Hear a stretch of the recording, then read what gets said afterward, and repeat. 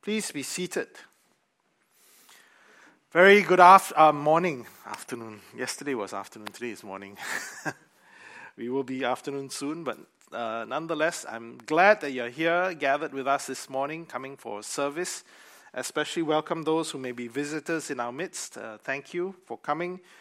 There will be people looking out for you, trying to get your contact and get to know you. In case you want to find out more about the church, we love to find an opportunity to have a conversation with you. One of the ways that can happen is there's always refreshments now after the service. We've resumed now that the regulations allow it. And please feel free to stay behind and chat with us and give us an opportunity to get to know you. For those who've been in the church for a while, you would know that this year's theme has been to trust and obey. But trust and obey what? I think ultimately we know obey the great commandment, to love the Lord your God with all your heart, soul, mind, and strength, and to love your neighbor as yourself, what we had earlier used as a summary of the law. That's what God desires of us, what He calls us to. In fulfilling that, we fulfill the entire law. And, obedience to that is really the heart of how we then fulfill the Great Commission. What God has called us to do in reaching a world that is in desperate need of His love. That He loves to the extent that He sent His Son Jesus. All of us who are Christians have experienced that love, and we know that love, but we're never meant to, it's not meant to terminate with us. We have been loved, we have been blessed so that we can love and we can bless in return. Right? That's the way it has been set up. And as, of course, over a week ago, we dedicated this building. And, just as a reminder to you, the primary purpose I believe God has given us the ability, the resources, the desire to build this new building is because God's calling us to this neighborhood that's springing up around us. The call to reach Queenstown. And I've drawn my sermon title really from this passage, verse 2, and actually the CEB, which is the Common English Bible, not a version we normally use, but it's interesting because he says, where we normally say the harvest is plentiful, sometimes it passes us by because, familiarity can breed at least disinterest, if not contempt. The harvest is bigger than you can imagine. And, I remember when I first came and I was talking to our vicar, and we were talking about this entire building project. He said that they did their homework, and they found that by, I think, either this year or next year, obviously with COVID there's been some delay, that within a 10-minute walking radius of Church of the Good Shepherd, we have 90,000 people living. 90,000! Talk about a harvest field. And if we were to extrapolate our national census numbers, where 18.8%, almost 19% are already Christian, I give some allowance because Queenstown, so many churches, must be maybe more Christians. So 20%, I say, of the population are Christian. That means there are 72,000 people who live within a 10-minute walking radius who have yet to know Jesus Christ, who have yet to encounter Him as their Savior and as their Lord. Yes, Queenstown's blessed. Within a 10-minute walking radius, we have 5 amazing churches, not just ours, but Church of Our Savior. We have Queenstown Baptist. We have True Way Presbyterian. We have Grace Assembly of God. Also Fishermen of Christ. And we are grateful for that fact. And, sometimes you may think, Queenstown is over-churched. The other day, a pastor came to see me, and they're an independent church. They currently meet elsewhere in Singapore, and they were thinking of moving because they wanted to plant themselves where they are currently. There isn't really a catchment or a neighborhood. But the Lord had been speaking to his heart, that needs to plant somewhere. And because a couple of his members are really planted here and have a passion for Queenstown, he was thinking maybe we may consider it. I mean, his members are encouraging it, but he's worried, so he's talking to different pastors. So he said, is there a place for another church in Queenstown? I said, yes, of course. Right, 72,000 people. Jia bui liao leh. Think about it. Even if Church of Our Savior doubles, there are 4,000 to another 4,000. And likewise with Grace Assembly, we are hardly making a dent in the number of unsaved people who are in our neighborhood. Not to mention those across the city of Singapore. And, so I'm, as you can tell, very passionate about the mission God has called us to. And that's why looking at this passage is so powerful because, do you realize that this was prior to him giving the Great Commission? It's in the time in which he was really training his disciples. It's still training phase. This was their seminary education, okay? And it's not just the 12 who were being trained. We see here that the other 72 that were surrounding the core group of 12 were also being trained. And Jesus called them and he sent them out. This was their OJT. Or in terms of seminary education, this was their field education. Right? Their internship. They're being placed and sent out to do the work. So let's pick it up from verse 2. And we begin to see the foundation of the mission that God calls us to. He says, the harvest is plentiful, but the laborers are few. Therefore, pray earnestly to the Lord of the harvest to send out laborers into his harvest. Pray earnestly, in the original Greek, really is saying like plead, unceasingly beg, literally beg the Lord of the harvest to send forth laborers, because really that's what we need. We need more workers for this harvest. More workers. And it says it begins on our knees. It begins in prayer. Because ultimately it's the Lord who will raise up the harvest force. It is God who calls us forward into it. And of course, as was the case in Matthew's Gospel when this same injunction is given by Jesus, that almost immediately you see that the answer to the prayer is those who are praying it. Prayer is really more for us than it is for God. It is to prepare our hearts. It's to incline our hearts towards the Lord's will and his plans, for us to really be attentive and to be listening to what God is saying, so that we can align ourselves to his will. And that's where prayer really makes its biggest difference, is in our hearts. God is not reluctant to hear our prayers. He's not reluctant to answer them. A lot of the things that he prayed, the problem is that oftentimes we are so out of alignment with him that he wants to get his people into alignment. And that's why I believe that it begins in prayer. This coming Friday is our... this is my advertisement. This coming Friday is our corporate prayer meeting. It's our church prayer meeting. And I know only a handful of people come, but I really long to see more people coming in prayer. Because if we are serious about this mission, it begins in prayer. Now, I'm not going to be there. I promise you, it's not because I just choose to pontang. I will be praying for you and with you in Hanoi. I head to Hanoi this Thursday with the bishop. It's his first Episcopal visit to Vietnam. Again, another aside. Do pray for us, because especially on Friday, we have made an appointment to meet up with the Government Committee on Religious Affairs, the official department that oversees all religious affairs for Vietnam, to pay a courtesy visit. The last two bishops have done that, and so it's important that our bishop does, but also to open the door, hopefully, for eventual denominational registration in Vietnam for the Anglican Church. So pray for us on Friday morning especially. So the foundation of our mission, the start of our mission is on our knees. We launch forth our mission on our knees in prayer. But why is it so important? Because he goes on, go your way. Behold, I'm sending you out as lambs in the midst of wolves. Our foundation is prayer, but the mission we are called to is dangerous. That it's not an uncontested mission that we are called to. That it is contested ground.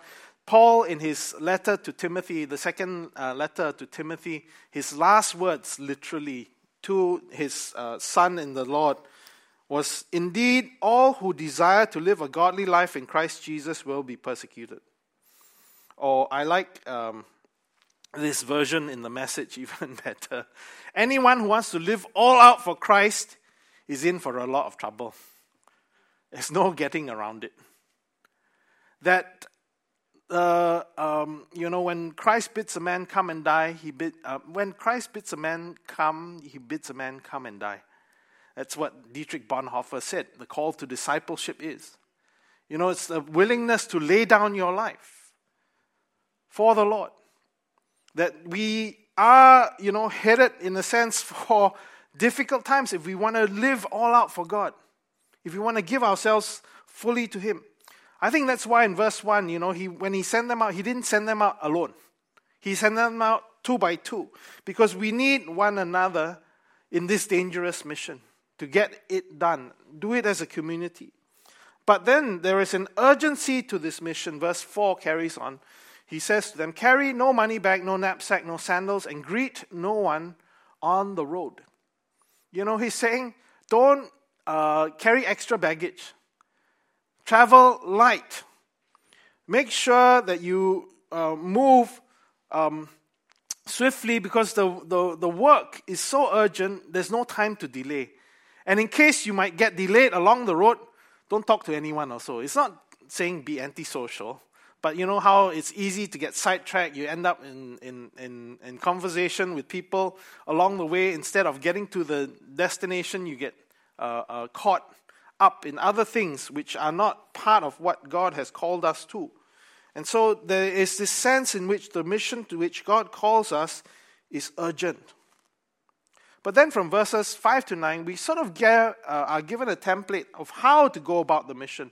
What's the method to our mission? He goes on in verse 5, whatever house you enter, first say, peace be to this house. And if a son of peace is there, your peace will rest upon him. But if not, it will return to you. And remain in the same house, eating and drinking what they provide, for the laborer deserves his wages. Do not go from house to house. Whenever you enter a town and they receive you, eat what is set before you. Heal the sick in it, and say to them, the kingdom of God has come near you. I could go on about this. I know Pastor Ed Silvoso has a whole strategy based around this.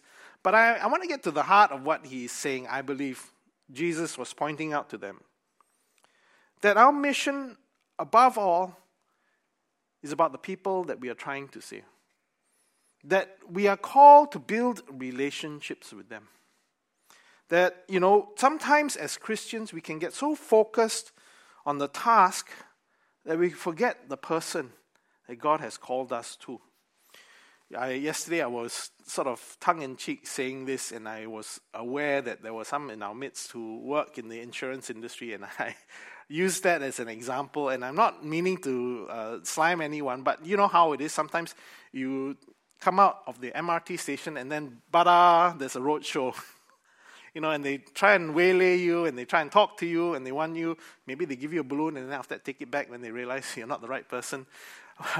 But oftentimes we don't like that sort of feeling. Now, I've got nothing against insurance agents. I've bought insurance, to cover my family. I have good friends who are insurance members of the church who are insurance agents, and I don't avoid them.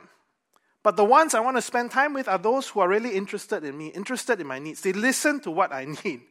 They understand where, our family is, what I need to provide for, just in case, the rainy day sort of thing. And then what they sell me or what they provide for me meets what I need. They don't try and upsell me. They don't try and make their commission greater. Yeah, they're there to serve me. And I, use that as an illustration to talk about how sometimes as Christians in the work of evangelism, in the work of sharing the gospel, we can be so focused on the task, so desirous of, putting the one in a plus column, that we forget the person. And this is what Jesus, I believe, is saying. Stay in that house, eat and drink what they provide. Spend time with them. Fellowship with them. Get to know them. Don't treat them as a digit or a project. Love them. No matter what their response may be at the end of the day. And the Lord will open doors, I promise you. To be able to pray to heal the sick is because ultimately when you spend time with them, you will discover, it doesn't matter. I've found in my years of ministry, I'm coming up on 3 decades of ministry very soon. And people, no matter where they come from, no matter what their background, whether they are rich or poor, whether they are educated or uneducated, whether they have a different cultural background from myself, I found there is a common human denominator is that everybody is in need. At some point, as you have built that relationship and they begin to trust you, they will open up their heart to you. And they will share with you whether it be a family need, a relational need, problems in the workplace, health. It becomes then a tremendous opportunity, firstly, to meet the felt needs through prayer, through practical means, but then after that, it opens the door for you to share with them their real need. That is a relationship with our Lord and Savior Jesus Christ, the answer to all our needs in that sense. And so, when we begin to exercise this method, Jesus then tells and warns that it's not going to be easy. You are in for a heap of trouble, right? He says in verse 10, he goes on, whenever you enter a town and they do not receive you, go into its streets and say, even the dust of your town that clings to our feet, we wipe off against you. Nevertheless, know this, that the kingdom of God has come near. I tell you, it will be more bearable on that day for Sodom than for that town. And then he goes on to warn about Chorazin and Bethsaida and Capernaum, comparing it to the heathen cities of Tyre and Sidon, how these cities, which were in the heart of where Jesus had been ministering, had seen signs and wonders, had heard the gospel, and still rejected it. He warns that this is a reality. And then he finally says in verse 16, the one who hears you, hears me. The one who rejects you, rejects me. And the one who rejects me, rejects him who sent me. And he's, a couple of things you need to recognize from that. First and foremost, in verse 16, it's not personal. When people reject you when you share the gospel with them, it's because they are rejecting God. That there is something in their life in which they really want nothing to do with God. So don't take it personally. Don't take it to heart in that sense. That it is the gospel itself that can be an offense. Now, I was warning the young people yesterday that make sure it is the gospel that offends them and not you. I was in a conversation with my son and we were talking about his experience in school, and he was sharing with me that sometimes Christians can be the worst advertisement for Christ. He has a couple of friends, one who's of another religion and then a friend who's a Christian. And this Christian friend, in his enthusiasm, one day said, hey, your religion is all wrong, You're going to hell. You better come to my church. And that guy got so upset and angry with him for obvious reasons, It's because the Christian is the offense rather than the gospel. And so we need to be careful. That's not what happens. But, when we are with gentleness and respect, we share our faith and we do it in a meaningful way, in a gentle way. If people take offense, recognize it's not you they're rejecting. But, what Jesus also said is this, that judgment is a reality. That this is not a drill, this is not an exercise. Now, I was asking the young people yesterday, I don't know, you heard the term no duff. Some of us older who've gone through military service, we say it's a no duff message. I remember once I was on exercise in Australia and I was overseeing a company of armored vehicles. One of the vehicles knocked into a tree and a deadfall fell onto one of the soldiers who had taken his helmet off, which he should not have done, but it hit him right in the head and knocked him unconscious. We knew immediately there was an issue. So I didn't drive, my driver drove the Land Rover right up and we unloaded him off the vehicle, put him in the Land Rover, rushed him to HQ, where the battalion HQ was set up, the tentage. They sent a helicopter to come and medevac him out. We were sending messages, saying it's a no-duff casualty, because, in army, they always like to declare casualties as part of the exercise. I was telling them, I'm always casualty. They always pick the heaviest guy to become the casualty to carry out. So I made sure that everyone knew that this was not an exercise. This was not a drill. That it's urgent. And Jesus points out, because there is judgment. What we do in the mission is not a drill. It's not merely a thought exercise. There is a reason for it. And that's why he's called us to it. But we see the results of what they had done. In verse 17, they came back and they were with great joy. And you can imagine in the scene where they're saying, Lord, even the demons are subject to us in your name. They were high-fiving each other, seeing the tremendous power in which, the gospel has gone forth. The word of God, when it goes forth, never returns empty. It shall accomplish that which God has purposed for it. And if we are serious about it, you will see those results. And Jesus says, right, I saw Satan fall like lightning from heaven. And that's precisely what this mission is about. I love what the late Reinhard Bonnke, the evangelist, German evangelist who did tremendous work in Africa, he always used to say, we Christians, we are here to plunder hell and populate heaven. And that is the task that we are called to. It's why Jesus pointed out, when he was talking to the disciples in the context of Peter identifying Jesus as the Christ, the Son of God. He said this, I tell you, you are Peter, and on this rock I will build my church, and the gates of hell shall not prevail against it. Right? It's the gates of hell that are quivering. The gates of hell that are trying to hold us back. The church. That the church is on the advance. I know sometimes we feel like we are on the defensive as Christians. Always apologizing for that which we believe. Sometimes that word apologetics sounds like, it's not about apologizing. It's about having a reason for what we believe, being able to provide an answer to those who ask. But we are not on the defensive. We are actually on the offensive, which is why we face opposition when we do it. Why we often find that there are things working against us, not just in the flesh, but even in the spirit realm. That's why ultimately prayer is so important. But see this.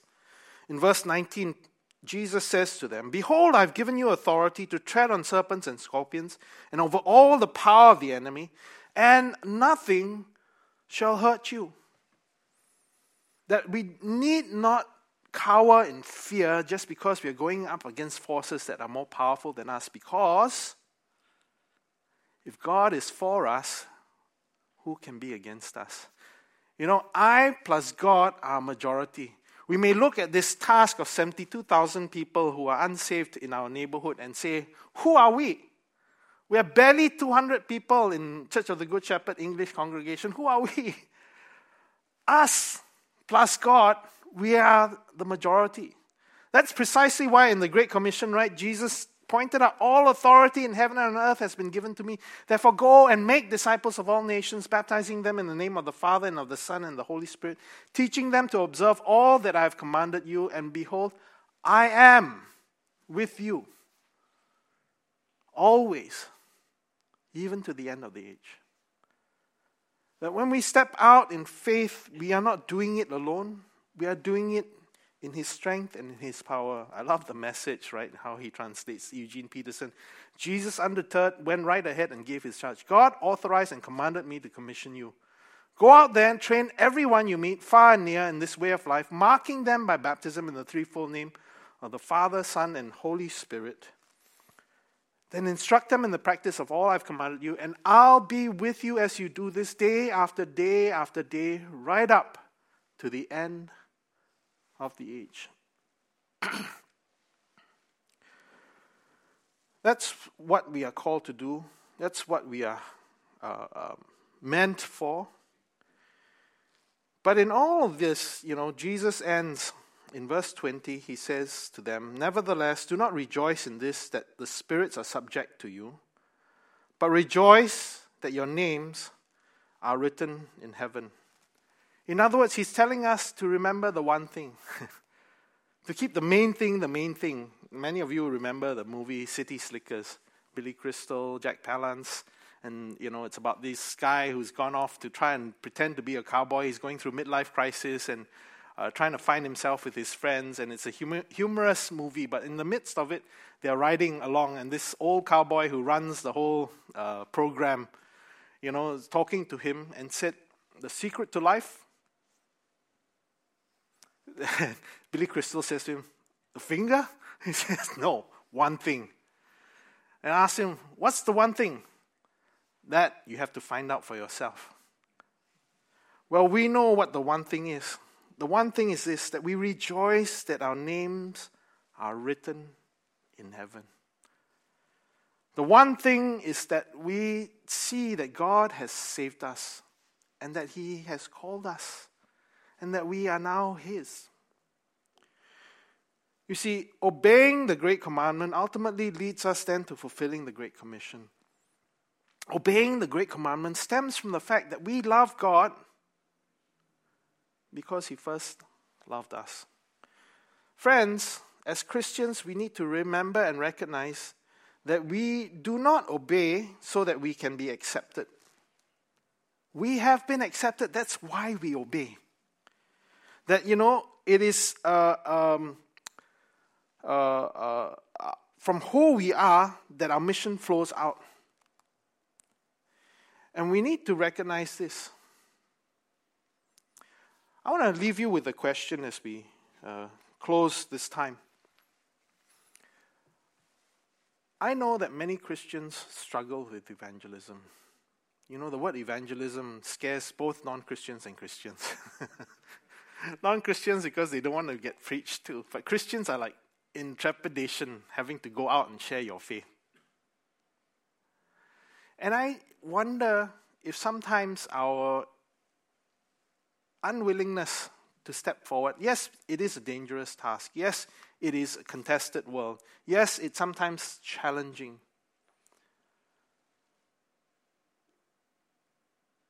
But if we are aware of how much God has loved us to save us, to bring us to where we are today, how we have been such, undeserving of the grace of God that we have received, how can we not, in return, out of the gratitude of our hearts, share with others the good things that we've received? Right? We have this saying, good things must share. And it's not about Instagramming the latest find in the hawker center. The best thing we have is Jesus Christ. Would you say amen? Must share. As we come to the table of our Lord, as we are reminded, as we receive the bread of His body broken for us, as we partake of the cup, which reminds us of His blood shed for us. Remember that while we were yet sinners, Christ died for us. He didn't wait for us. He came down to us. And we, in turn, are called to go out to them. In the days ahead, we'll have opportunities for that. By God's grace, we hope to relaunch our Christmas in Queenstown.